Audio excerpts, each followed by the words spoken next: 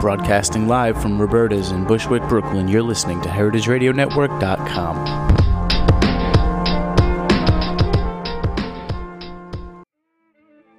On behalf of everybody at HeritageRadioNetwork.com, we'd like to send a special thank you to the Hearst Ranch, our biggest supporter and longest-running sponsor since we first started in 2009.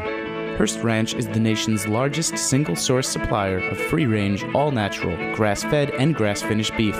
Since 1865, the Hearst family has raised cattle on the rich, sustainable native grasslands of the Central California coast. The result is beef with extraordinary flavor that's as memorable and natural as the surrounding landscape. For more information, visit www.hearstranch.com.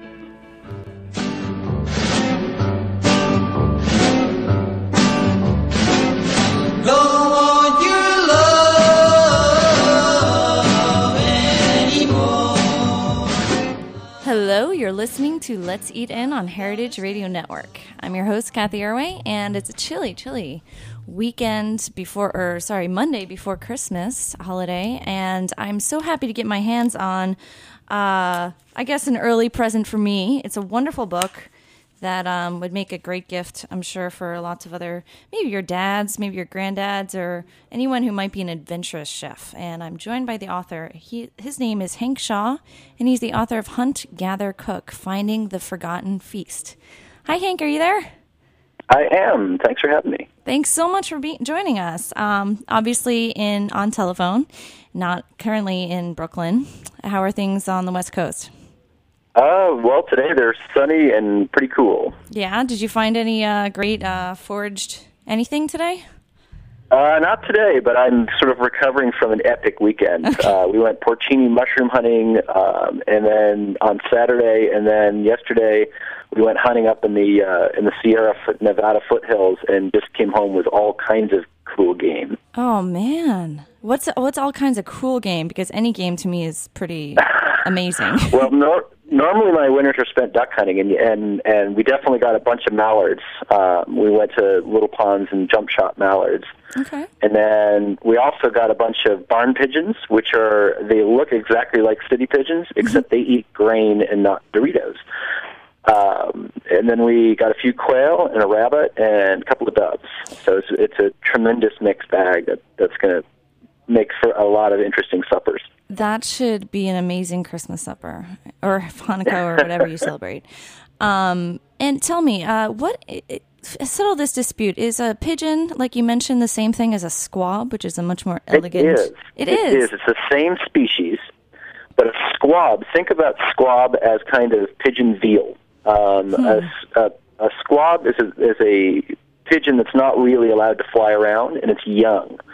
So they're often the best producers have them in giant sort of warehousey things where they get to fly around a little bit, but it's not like they're flying from county to county like a wild pigeon would. And they are butchered at, I don't know exactly how many months, but they're less than a year. So that's what makes them so tender.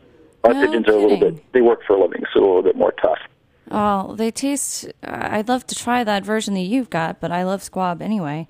And that's actually interesting, because I was going to read from a little passage from your introduction in Hunt, Gather, Cook, if you don't mind. Am I going ahead? All right. So, what, you may ask, is the big deal with wild food? For starters, wild food lived by its own devices. It was not fed a strict diet of anything.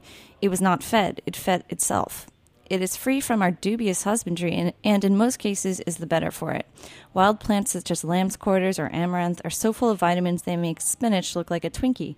Wild fish are universally recognized by eaters and experts alike as tastier than those reared by aquaculture.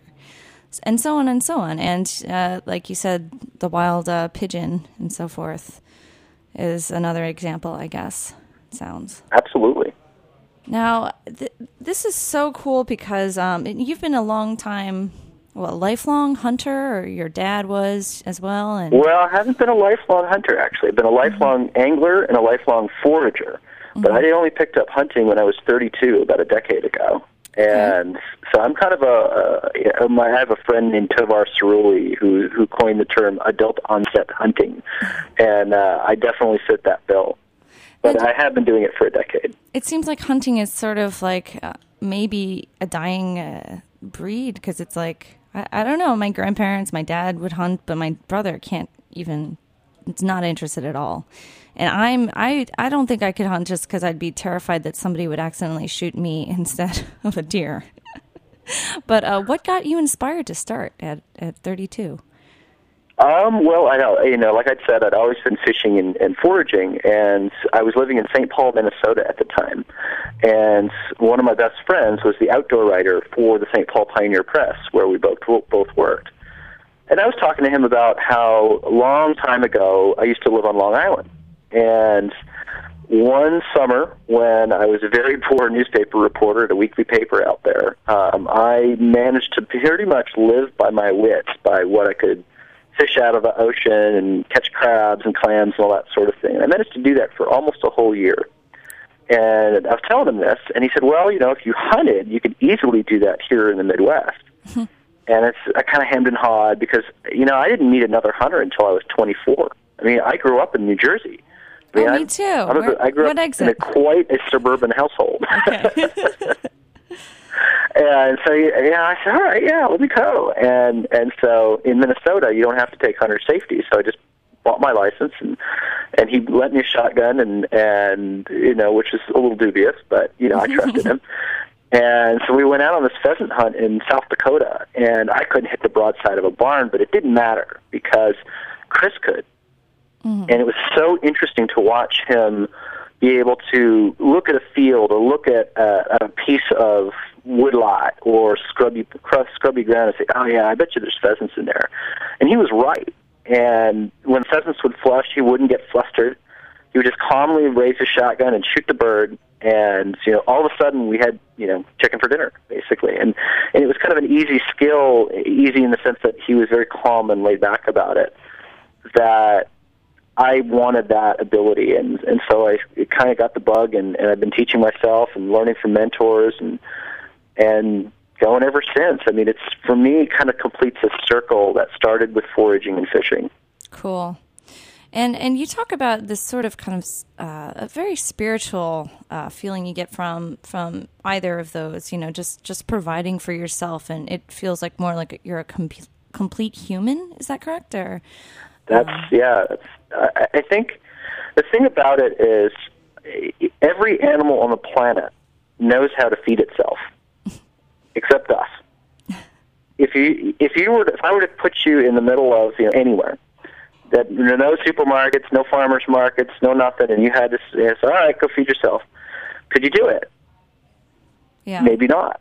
But I can. And I'm not the only person out there. There's plenty of people who have the skills that I do. But those skills to me are very, very important to ground yourself as a human being. Right. You see yourself as part of the entire ecosystem. Yeah. Yeah. To sort of play. I mean, the phrase I use in the book is to play your part on nature's stage, not just be a spectator.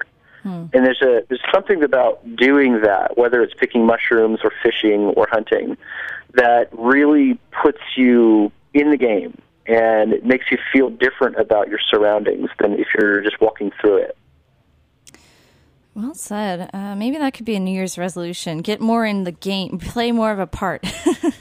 Well, you could. Whatever. I mean, you live in Brooklyn. I mean, it's just there's Steve Brill lives in New York City, and he leads foraging walks. We love Steve Brill. I actually had him on this show, and he was fantastic. I wrote about him. There's some phenomenal fishing on Long Island. I mean, one of the biggest things I miss about Long Island is the fishing. I mean, I don't miss the traffic. Yeah, you mentioned the great porgies. One of my favorite. You got to go. I mean, because the thing about fishing is you can just drive out there or take a train even to Freeport and jump on a party boat and pay your $50 or whatever it is and go fishing. And they'll help you out. You tell you, hey, I'm a new fisherman, and I want to learn, and the mates will be helpful, and you can literally dive into fishing the way you can't do it with hunting, and hunting is kind of limited where you live anyway. But it's not that hard to get started doing this. Wow! And what are some tips you might recommend for finding a fishing kind of tour boat or a guide that is very cognizant of maintaining fisheries and stocks of certain types of seafood?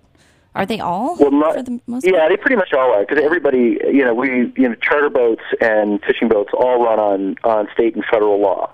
And, there's very few I've heard of a few bandits out there, but 99% of the guides and all the party boats, because if the party boats, that's the one where there's maybe 20 or 30 people on the boat.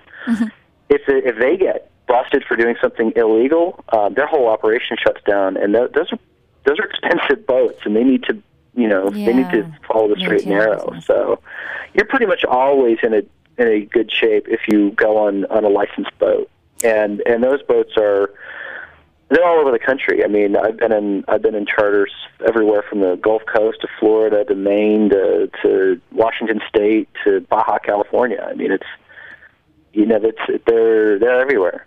And what do you think about, because you talk about how you've been fishing for your whole life and you've seen firsthand the decline of a lot of these species for fishing, like salmon or what's another one? Tuna? No. Codfish. Codfish is a big one. Yeah.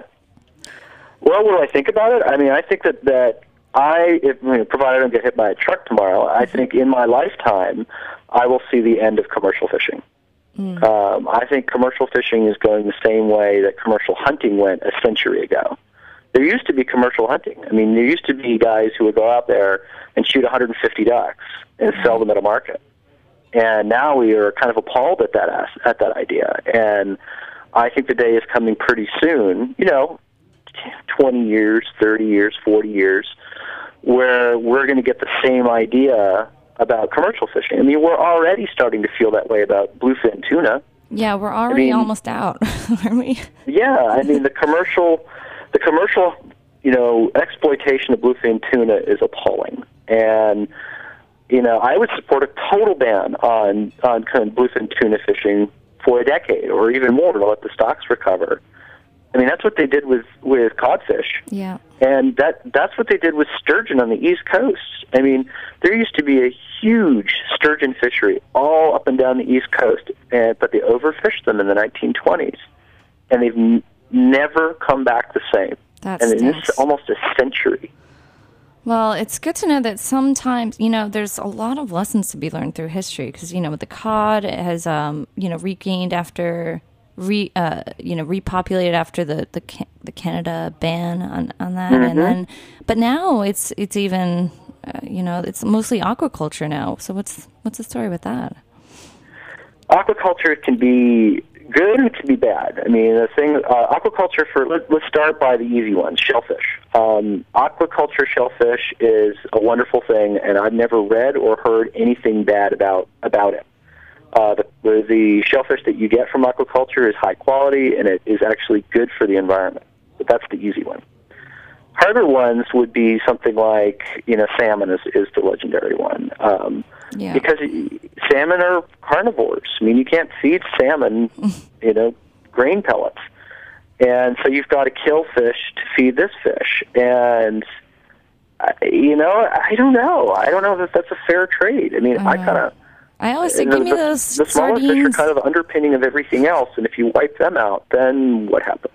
Yeah, I know, exactly. They're fueling these big fish, but it's like we could feed ourselves just as well with these anchovies and so forth. I love anchovies. Do you too? I do too. I love them. And I like how this book really, you might not normally think of a hunter, a fisher as, no offense, as like a gourmand, but these recipes are really great, and they're especially helpful for using fish like mackerel and oily. Herring? You got some great recipes for that. Love me some herring. Yeah, and we usually see that, pickled or some very limited way that it's prepared. But I don't know. These are very inspiring. So hopefully. Well, I come to all of this as a cook first and an outdoorsman second. There's a difference between a hunter who cooks and a cook who hunts. I'm a cook who hunts. Mm-hmm. It's the perspective of, yes, I love the outdoors, and yes, it's a very, very moving experience and all of that. But if I couldn't eat what I shot or what I caught or what I picked or whatever, I wouldn't do it. It would be some kind of a weird, truncated, interrupted feeling. I just like and to for kill. me, the finishing of it is the table. Very awesome. So we're just going to have a quick little musical break, if you don't mind, and Sure. we'll be right back with some more questions.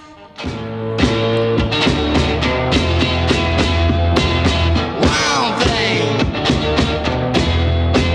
you make my heart sing. You make everything groovy. Wild thing,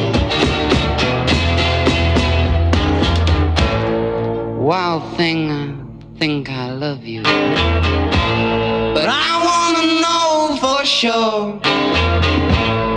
Come on and hold me tight. I love you.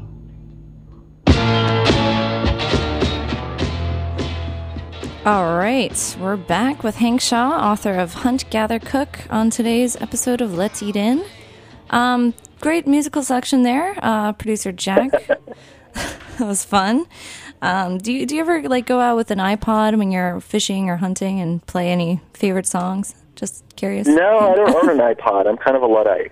Yeah, it's nice to be out in nature, right, and just hear the music of the birds and so forth, I imagine. You know, what's funny is I've never heard of anybody listening to music while hunting because you'd never, all the animals would hear it and they'd run away.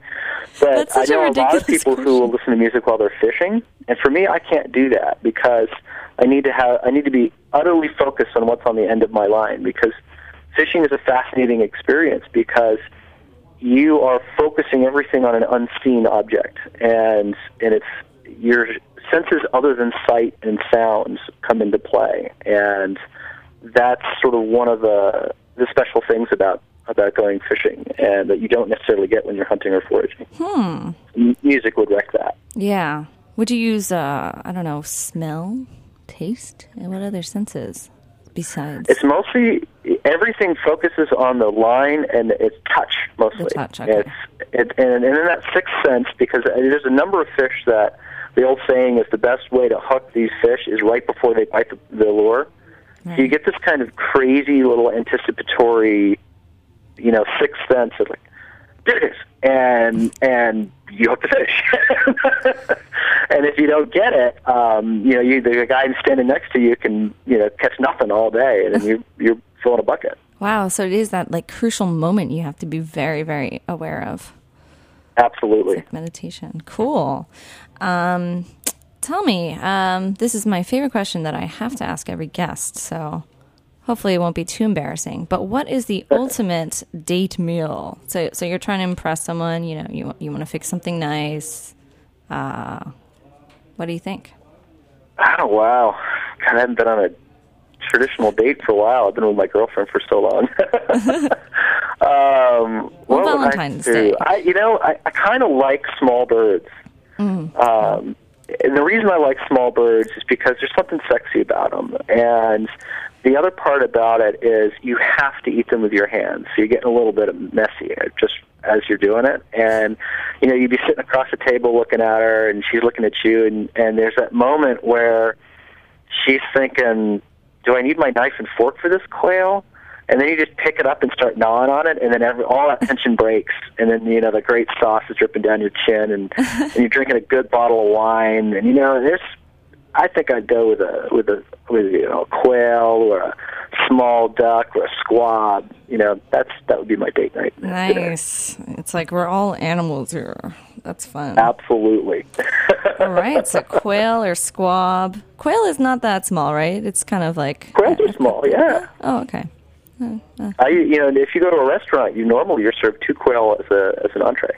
Okay. Well, I'm a fan of D'Artagnan, which I see you have a quote from Ariane here, Dagan. Oh, Ariane's a friend, yeah. Yeah, so they have some good quail from D'Artagnan. Yes, they do. All right. Let's talk a little bit more about foraging, because those mushrooms sound so appealing. And there's been a lot of talk about foraging for mushrooms in New York. I've been, reading the New York Times and stuff. There's like chanterelles to be found. And you just found porcini, you said? No. Mm-hmm. Yeah, porcini on the central coast of California. Oh, that's so unfair. They're so expensive. Well, there's a reason why people move here. Well, what are you planning to do with those porcini? Well, there's the thing about whenever you're picking mushrooms is there's dryers and then there's fresh ones. So they're all porcini, but some of them are a little far gone. So you cut them into pieces and you dry them, and then you have jars and jars and jars of dried porcini all winter long. And that's not such a bad thing. Mm-hmm. And then, but about a quarter of the ones that you pull back are perfect. They're just beautiful. They're the ones that'll cost $30 or $40 a pound in a New York market. And those, those are things that you just eat simply. You slice them so that they look like the horizon of the mushroom. You cut them lengthwise, and all you do is you saute them very simply in butter or olive oil with a little thyme, a little garlic, and then hit a very small splash of, verjus or lemon juice right at the end, and just eat them and just enjoy them as they are. That sounds perfect. I might have to splurge on some soon. So tell me some advice, because I've been on many of Steve Brill's walks, and I've been foraging for stuff like very innocent stuff like dandelions and I don't know, wild onions for a long time. And I sometimes pepper them in dishes that I might bring to a potluck or I might serve at a dinner, like a dandelion salad and so forth. But 90%, I think, of the people that, well, first of all, they're people that I'm acquainted with, so they're a little bit on that level too. But, there's always that 10% that are like, oh my God, you picked those dandelions in Prospect Park and you're telling me to eat this. Are you crazy? Are you trying to kill me? Like, do you ever encounter this and have to deal with how to explain or convince people that it's okay? My favorite question that I get asked, and it's only asked by city people. I've never heard this question by any rural person. It's always city folks. All right. How do you know a dog didn't pee on it? Yes, that's what they always say to me. They always say it, and I'm like, really? Do you not have a sink? Yeah. Or I say, there's this notion that if a dog peed on your dandelion, that somehow that pee would penetrate the center of the dandelion and poison it from within. Like, right. No, dude, just wash it off. Right. And it's just the thing that you really need to worry about is if you're picking in a brownfield, for example, or you're picking on a Superfund site, or if you're picking in a polluted area. I mean, that's a much more real danger in urban foraging than or some gardening, dog pee. Too. Yeah. I warn people about urban foraging in the sense that you kind of have to know where you're going, and you have to know the rules. I think they just banned foraging in Central Park. So if you are still picking in Central Park, you're kind of an outlaw. I don't think it's the same thing as robbing some old lady, but, you don't want to get busted, right? Yeah, it's actually banned in New York City parks, but unless you go with Steve Brill or something, it's like this weird loophole. Well, because there's a bazillion people in Manhattan, and if everybody did it, it's not necessarily good for the ecosystems there. Right. And as if that would happen. Huh? As if that would happen, right? I know, but it's just it's bureaucracy kind of. Totally. They're kind of ham-handed answer to a problem that may or may not exist. Totally. But what I usually tell those people is, well, what happens to the produce in the stores, right? And then there's this pause, and they're like, well, I live in agriculture country in California, where all of your produce America comes from, and. And let me tell you that I think that wild food is infinitely cleaner. There is, as long as you're washing things off and you're not, picking stuff from the side of a highway, there's all kinds of stuff that happens. You heard about the E. coli scares with spinach, and bean sprouts are practically a hazardous substance, and I'm not saying that commercial agriculture is dirty. I'm just saying that it's no dirtier or no cleaner than wild food. So, people really should just sort of wake up a bit. Right. That's a scary thought. It discomforts people in a way that they'd rather not think about it, but that's very true. I'll have to remind them of that unfortunate fact. Next time. So, we just have a few months left, but what do you think is your favorite recipe in this wonderful cookbook? Venison medallions with morel sauce. I just saw. That looks good. Do you have a favorite or go-to? I have a lot. They're all my children, so it's hard to pick among them. But the one that I just really, really enjoy doing is there's a dish in the Misfit Fish chapter of Spanish shark with pine nuts And that dish is, every time I serve that dish, people go over the moon for it. And it doesn't you don't have to do it with shark. You just use any firm white fish. Swordfish is good with it. Tilefish is good with it. Sturgeon is good with it. Anything that's firm that you can cut into chunks that won't fall apart when you fry them. And it's served with, roasted red peppers and pine nuts and a lot of oregano. And it's a phenomenal dish. And, it's one of those things where even people who don't really much like fish, they can't get enough of it. Yeah, because it's like a big meaty slab of firm. Well, it's chunks. It's big old chunks that are floured and fried. Okay. And it's just it's a super meaty flavor. Right. Because that's a nice meaty fish pieces. Cool. Well, I know that you're still writing and blogging away at Hunter Angler. Why do I get tripped up? Hunter Angler Gardener Cook. Your blog, exactly, yes. Which was won a James Beard. No, it was nominated twice for James Beard Award. Nominated, yes. I won the IACP award twice, but I've yet to take home the Beard Award. Well, congratulations! That is huge. What are you working on next? Any other books? Perhaps. Well, I've got a couple book ideas in the works. I've been on book tour from May until November, so I didn't have a lot of time to think about what's next when I was trying to, take care of business with Hunt, Gather, Cook. But I've got a couple ideas in the hopper, and hopefully I'll be able to talk about them soon. But in the meantime, I'm just getting back to the blog and having a lot of good times, just sort of doing what I do. Every day is a new adventure, and every day is a new chance to work with something interesting and find a new food and experiment with it and hopefully give people some good idea of good knowledge of what to do with wild foods. Well, fantastic. Well, thank you so much for expanding this frontier of exciting cooking for me and for so many other people.